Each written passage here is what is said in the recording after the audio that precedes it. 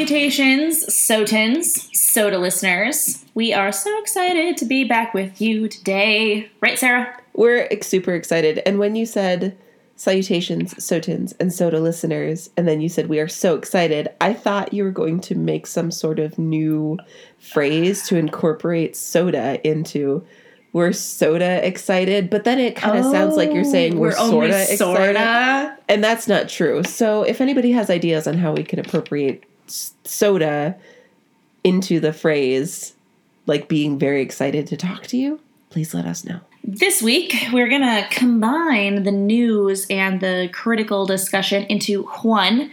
Something happened at my work, which is that a piece has gone missing. A work in Desert X has vanished. That got me thinking about why is public art important? What makes it vulnerable?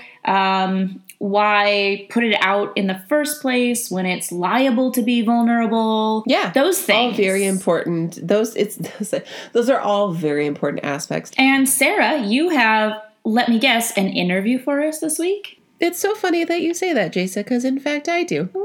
I do have an interview. I interviewed Sophia Songmi. Sophia is a multidisciplinary artist who combines illustration, drawing, painting, and textile design into their practice. Sophia's work focuses heavily on personal experience and reality. It's really important to Sophia that the work produced represents their own experience and that it doesn't try to speak for anyone else. Just as an FYI, the work that Sophia and I discuss in the interview, which is called How to Be the Perfect Asian Wife, includes descriptions of imagery that may be upsetting for some listeners. Well, I'm very much looking forward to it. I am too. It was a really, really excellent interview, and I know I say that every time, but truly, I learn something new every time that I interview an artist, and Sophia was no exception. It was a wonderfully intense and insightful interview. Yeah, I have heard sound clips of that interview, and I completely agree. I'm excited to learn from hearing it played back on this podcast. On Soda. Shameless plug. All right, should we get to the good stuff?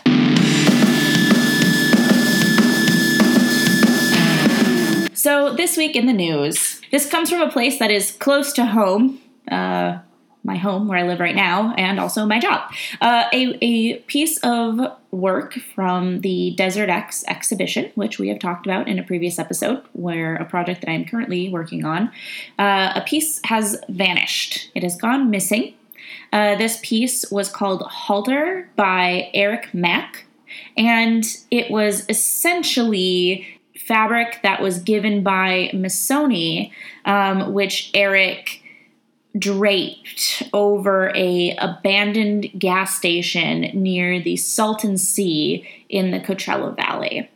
And there are plenty of images of this piece. It was very large scale. There were very large swaths, yards and yards of fabric, sewn together, different patterns, colors, textures, and it was a big enough area of textile to be able to drape over, that kind of protrusion over a gas station and kind of wrap around the back of it. And it was held down by ropes and cords, and the cords were kind of strung to a nearby sign to allow it to sway in the wind and move in the air.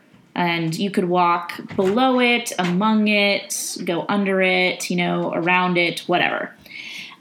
So this piece was in a pretty remote area, and people saw it the day before, and then the next day it was gone. We do not know what happened. We don't know what the motive was. All we know is that it is no longer there. There were trace amounts of fabric and rope left over, and there was traces of fire being present, and some of the material turned to ash. Okay. So it wasn't like, because when you first described this to me, I was thinking it was like a shrink-wrapped garage. No, it's very wow, that's intense. loose and flowy and breathable. Yes, yes. Okay. And so it was very reactive to like the desert environment, and like you could feel the wind kind of blowing through it and you could walk underneath it. And okay. All Precisely. Right. I gotcha. Okay. Yes. So what percentage of the fabric, because it's just the fabric that is missing, right? Yes. I mean, the structure itself is still there, which the structure was just the, support that the piece was put on. I do feel like that's an important detail, though. Right. That the gas station still remains. It's not as though the building is taken, even though the building was part of the work. It's just the fabric. Yes, just the fabric. The building it's an old gas station. It was there before. It continues to be. Shall persevere. Mm-hmm. Shall persevere. Yes. Okay, but the fabric was taken, or it is missing. The fabric, most of it is no longer there. Okay. And so that is all the facts that we have now. I mean, this will air in about a week and a half, so maybe something else will have happened. But just of the time that we are recording this, that's all we know. Mm-hmm. And it just got me thinking about the purpose and the function of public art and how vulnerable it is. Why public art? Why go through the effort of putting up public art when it is, so likely to be acted upon by people? Why is it important to put out a temporary art into the public? And this is just in general. We have a lot of examples of this that happen in the Twin Cities as well, such as the Spoon Bridge and Cherry getting vandalized, such as the sculpture being stolen from the Arboretum. There's plenty, and this happens anywhere. Anytime you have public art, it's public art is vulnerable to being acted on by people. Basically anything that can be mobile there's a chance that it's going to be mobilized at some point. I mean, these are, the Spoon Bridge and Cherry was vandalized a couple of years ago, and somebody, I believe, climbed up into the spoon portion and spray painted something political. But a piece of it wasn't removed. But the piece from the Arboretum was actually stolen. It was this sculpture that had been donated of a woman, and she was small enough to be mobilized, and so she was stolen. So public art has the risk of being both vandalized and taken or removed from its original taken or removed from its original site.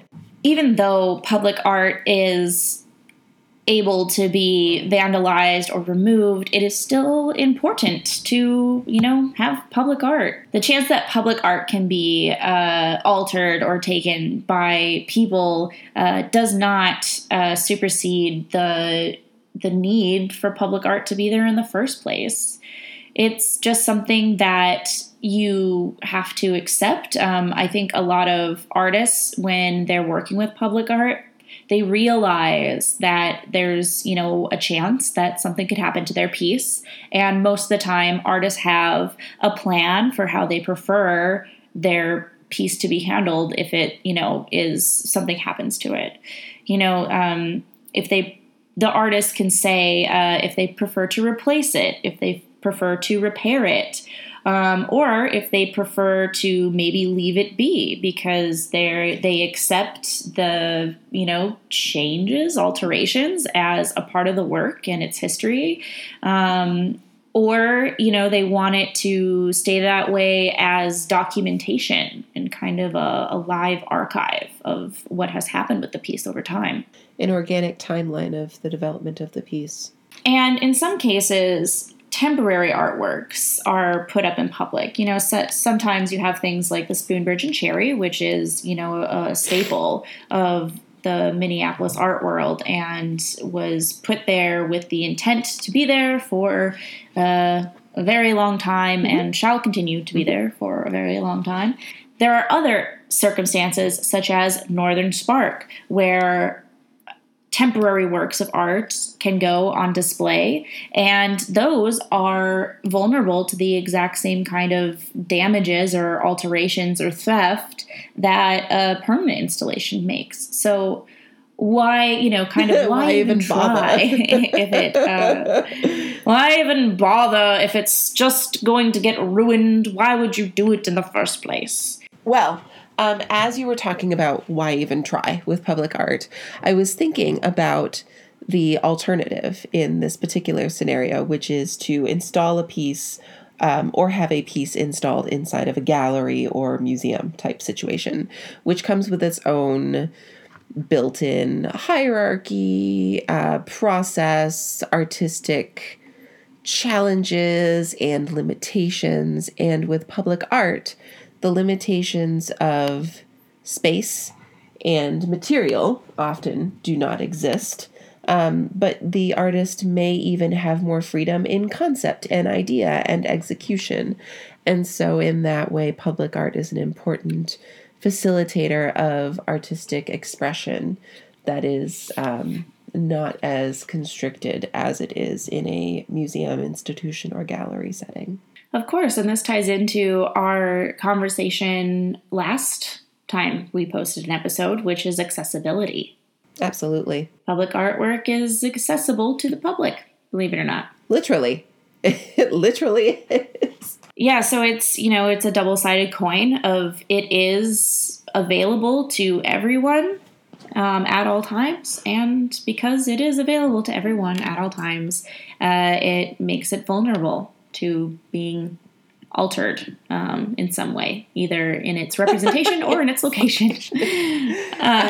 Right. But, just like a museum has, generally, unless you're a non-collecting institution, of course, has a permanent collection, things that are meant to be installed long-term, will be there for a while, and then there are also rotating exhibitions, things where you're bringing in what's new, things that you're bringing in that don't exist in your city, but you want to bring to your local public. And that's also the same with temporary public art as well. Even though it is, sometimes ephemeral and it, maybe isn't made out of the most long-lasting materials, it still has the same, kind of virtue and purpose as a temporary exhibition in a museum. Either that it's coming through to you're bringing in an artist from another city to do a temporary installation. You can have a site and refresh it with new artwork continually instead of just, putting something in a place permanently and having that be the recurring experience of a particular space. So there are lots of reasons why temporary installations also belong in the public sphere. Very well said. So, in summary, public art is important because it makes it accessible. It gives a city life and definition, such as the icon of the Spoon Bridge and Cherry, and how much pride that brings to Minneapolites. Temporary exhibitions outdoors, brings new and fresh things to the public. It refreshes a space. It also gives artists an opportunity to work at a different scale and in different elements and embrace the outdoors and nature and what effect that might have on people. And all of these things come along with the chance that, that somebody will enact their own vision on the piece's appearance. Enacting or yes, their location. own vision or perhaps altering the location of said piece. Yes. And what the next step is taken is something that is largely decided by the artist, the organization that commissioned the work, maybe if somebody owns the work, but largely the artist first, and then in collaboration with these other people or who are actually. I do want to say state. contemporary public art specifically is one of the aspects of contemporary art that is most focused on artist intent. I think because in many cases the artist is still living, but also because there's real considerations about how the artist would like their piece to be remembered. And so we have the opportunity to respond to that intent, which is really nice with public art. Absolutely. You're very correct. Thanks. You're welcome. All right, Sarah. Well, yeah, I would love to hear an interview. I just really have a hankering. Do you have a hankering? Is it about that time? I do. It's hankering something fierce. Yeehaw. Okay, that's fine. No, let's get to my interview with Sophia. And again, I would like to remind everybody that the work that Sophia and I discuss includes descriptions of imagery that may be upsetting for some listeners. All right, let's get to it. Right now? Right now.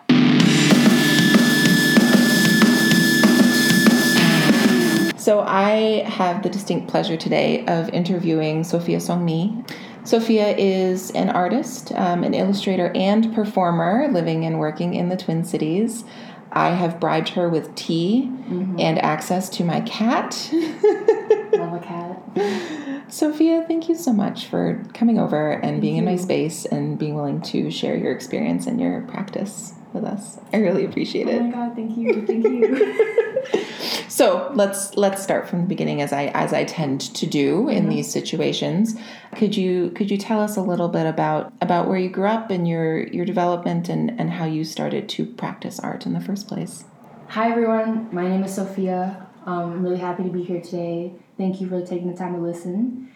I was actually born here. I am the product of a Chinese and British immigrant mother. And then my dad, he is adopted Korean, and they met here.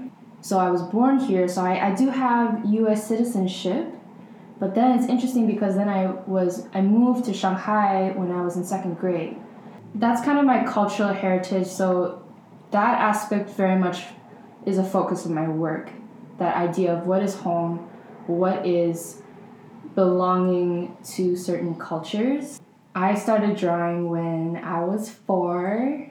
I drew stick figures. The patriarchy was strong in my upbringing at the time, so I drew the cute boys getting married to me. That was my first drawings. I'm not proud of it, but I drew a lot of marriage stick figures. Then I went to China, broadened my hemisphere of drawing, stopped drawing marriages, and started drawing more people and what people were doing. And so then I came back to college, very big culture shock coming from a huge international metropolitan city like Shanghai. I get my art major, and through that time I go through racial consciousness, and I'm like, oh, I'm not white. Funny enough, realizing I'm not white, understanding my role in anti-blackness and perpetuating patriarchy and internalized hate was a big deal in college. And so I think the work we're actually focusing on today was really that combination of me trying to understand where to go from here. This work was really like, okay, so what am I going to do now with this privilege that I have now learned I have, and also the privileges I learned that I don't have, and moving forward like that. You went to Macalester specifically for studio art, is that right? Specifically for studio art. Okay.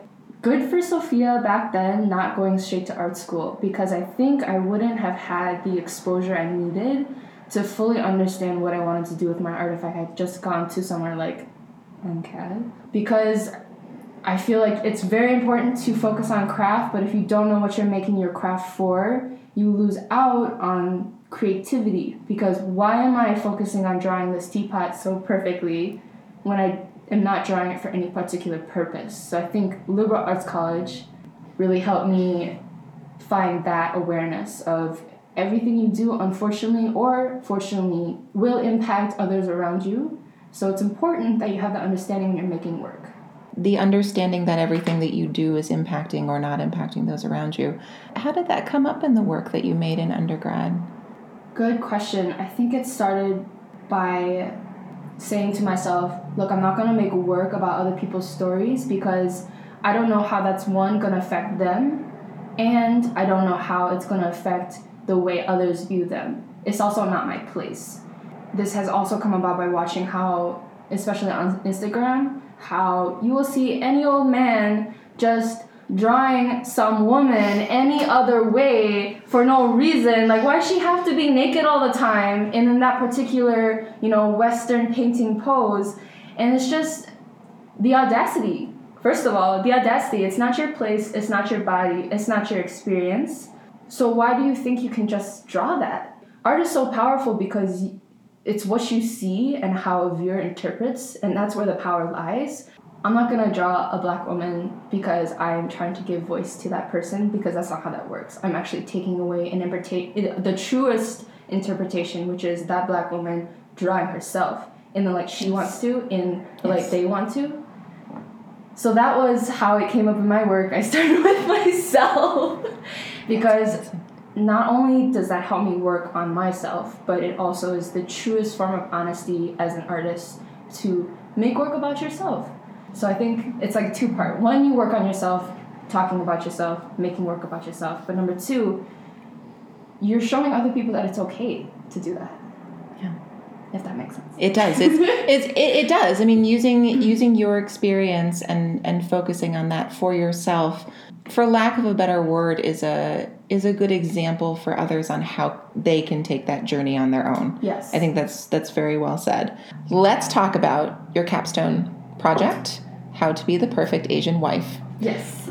If you could please give us in detail a description of what it's like as a visitor to walk in, and what would you see and what would you experience in this piece? So as a viewer, you walk up to a space. There are white walls surrounding only one entrance. This entrance is covered by a large shower curtain, but it is dyed red, very blood red, and there are tendrils of braids like cascading down it, and you see faint red handprints at the bottom, and the bottom seems to be stained almost as if like it has gone through excrement. Before you even enter the space, there is language that tells you, please remove your shoes, please respect the space. You, as a viewer, take off your shoes, place them to the side where there's a shoe rack.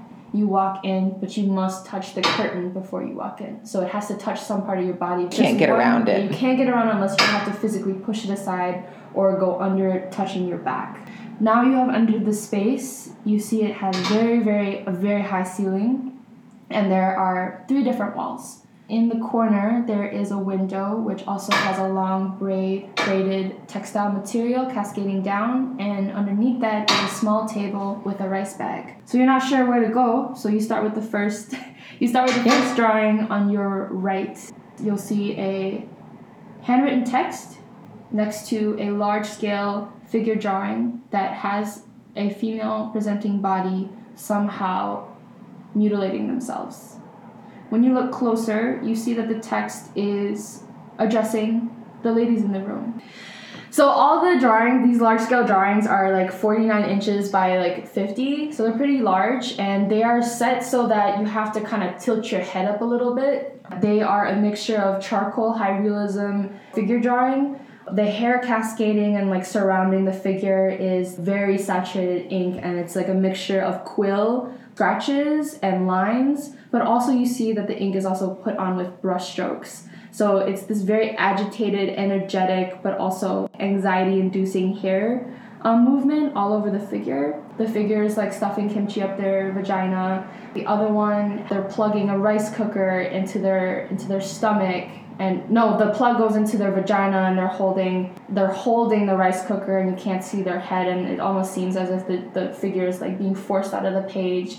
And the final horizontal drawing is the person is stuffing their own head into the rice cooker, and the cord that was once tied into their vagina now ends in a glowing red cabbage. And it's pulsating in the foreground of the picture, and the person's legs are in like a straddle, and the hair is almost taking over the presence of the page. Looking at these images, you can't see any faces. Yes. There's no distinct identifying features. I mean, really, the focus is on the limbs, sometimes the torso, the hair more specifically, takes up a large portion of each of these works. And in the kimchi one, it's all physically within the drawing connected. You know, everything is touching each other, and then the hair is weighting everything down. Yeah. And you have some dialogue that went along with the kimchi piece. Yes, they're all consecutive, so I labeled them all 1, 2, 3, these texts. So the first one goes, Kimchi prenatal regime. Ladies, stand out this Lunar New Year as best wifey by literally coating your uteruses with kimchi. You don't want your prodigal sons to be born not liking the taste of centuries of culture. So, really stuff the kimchi further than the time your Korean literature professor forced the highlighter up you when you refused to kiss him back in middle school. You need to make sure your son's birthing chamber can acclimate him to his future national inheritance. The world is his after all. So don't worry, the burn is only temporary compared to the long-lasting honor you'll have as a perfect wife. Make the other wives jealous and the other husbands wish you were theirs. And for those mixed-race mothers, maybe you'll finally be accepted by your husband's family if kimchi finally runs through your bloodstream. So it's kind of like this condescending, overbearing internal voice, and you're not really sure if it's your internal dialogue. Is it an ad? Is it like a parent? Is it an outside force that's directing you? And this kind of text follows each of the different drawings, and they get increasingly more violent till by the end where the figure is stuffing their own head into the rice cooker and having to hold on to near life to the umbilical cord attached to the fetus or the lettuce at the end. The text is literally saying, now be a good girl and stick your face in. Try to close the lid as much as possible so your neck starts to split. Know that this will make the process more efficient for your husband to love his new wife. He'll tell you when your face has been cooked long enough because the goal is to scar you so bad that you disgust him that he'll avoid you. He needs to benefit from his new wife without distraction. So, why the heavy? It is very heavy. Why then the focus so much on marital relationships and childbirth? This is both a cultural critique, but also a overarching systems critique. It's talking about the patriarchal and capitalistic world we live in today, but also the idea that women are reproductive machines, and their only value is the value they bring as a wife, a producer of children, a producer of homely labor, a producer of sexual pleasure to their husband. It's also a commentary on the way these messagings are fed to us and how we're inundated in so many facets of the media that this is our rightful place in the world. When you look at these drawings, they're almost surreal, and they're actually kind of beautiful in like a sick way because the skin is translucent, you know, the kimchi is glowing and, you know, red, yellow, and orange mixed together to form these kind of eerily, kind of creepy, almost alien-like structures within the jars. And you can't help but look and grotesque, and you're stuck in this moment of like, should I be liking this? Should I be accepting this? Is this gross? Is this how it's supposed to be? And isn't that media? You see so many commercials where a man is presented a certain way, but then the female is sexualized to the nth degree. And every single moment she is in a commercial or a standing still picture, the way she arches her back, the way she is opening her mouth, her gaze, the way the fixation on, you know, youthful women. These are all grooming mechanisms to make us feel that if I look like this, if I do this, then I am valued finally. Yeah, I will be accepted. I will be accepted if I do this. Yeah. In the writings that you just read, you really captured the almost disgustingly cheerful tone of advertisements that are like, you need to look younger, you should buy this. Yeah. It is simultaneously both a social and a capitalistic commentary. Definitely. And then when paired with these powerful images, it's almost as if the viewer was to read these things first, they might get an image in their mind, and then the image that you present is so much more violent. So I talked a lot about the negative, the scary parts of this exhibition. Once you look through everything, I give you a place of solitude and solace where you go through these many different small comics within a rice bag, and they're uplifting, empowering, and genuine moments from my everyday life. And so you have a moment of stillness to look through something that's not as graphic as someone stuffing their head in a rice cooker. People appreciated them having to go through a very traumatic journey, but then coming to an end of, okay, despite all this, the will to keep living is revolutionary, and stuff like that. You've created not only physical pieces and accompanying didactics, but you've also created an encompassing experience where you are taking into account how the viewer might react and feel about the violence that you're depicting, and then giving them something peaceful at the end that is also still true to your experience. Yes. That is so kind. We draw and we speak about all these like harsh realities, but so much all the time is not going to help anybody, so you're gonna need to show some compassion to the viewer at some point. If people wanted to find you online, where could they do that, and what's coming up next for you? So y'all should follow me on my Instagram. It's songmi_x, so SONGMI_X. This is where I'm most active. And what's coming up next this summer at the Catherine E. Nash Gallery at the U of M, I am showing some work. It'll be a book, still using a small table, which y'all will sit down at, and there will be cascading hair nailed to a wall and tiny, tiny surprise little illustrations that you have to like move the hair aside to look at. When is that happening? In the summer. 2019. I can't wait to see what you do next. This has been so wonderful. Thank you again. Thank you so much. Thank you for sharing yourself with us. Oh my God. And we're done. Oh.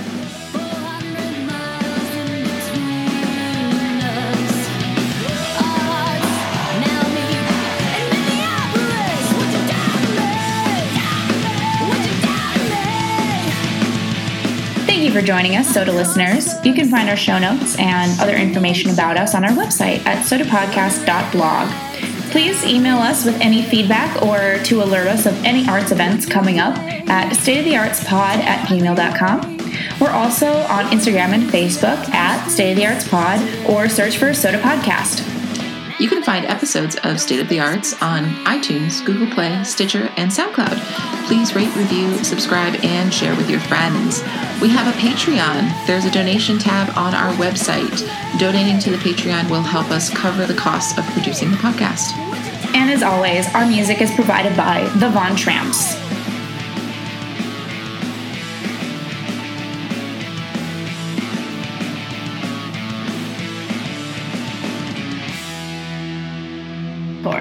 I'm recording. I am also recording. But yeah, so now I am finally taller than somebody. Wait, so how tall are you? I am 5'5", which is the average for the American female. 5'5" is the average? 5'5" is the average. I also have the average shoe size. Which is an 8. So you're the average height. And you're the average. You have the average shoe size, which I'm very jealous of. I am average from top to bottom. You know what they say? If you want the pinnacle of mediocrity, Jason McKenzie is your person. No, but how can there be a pinnacle of mediocrity? If you're at the pinnacle of something, does that make you more than mediocre?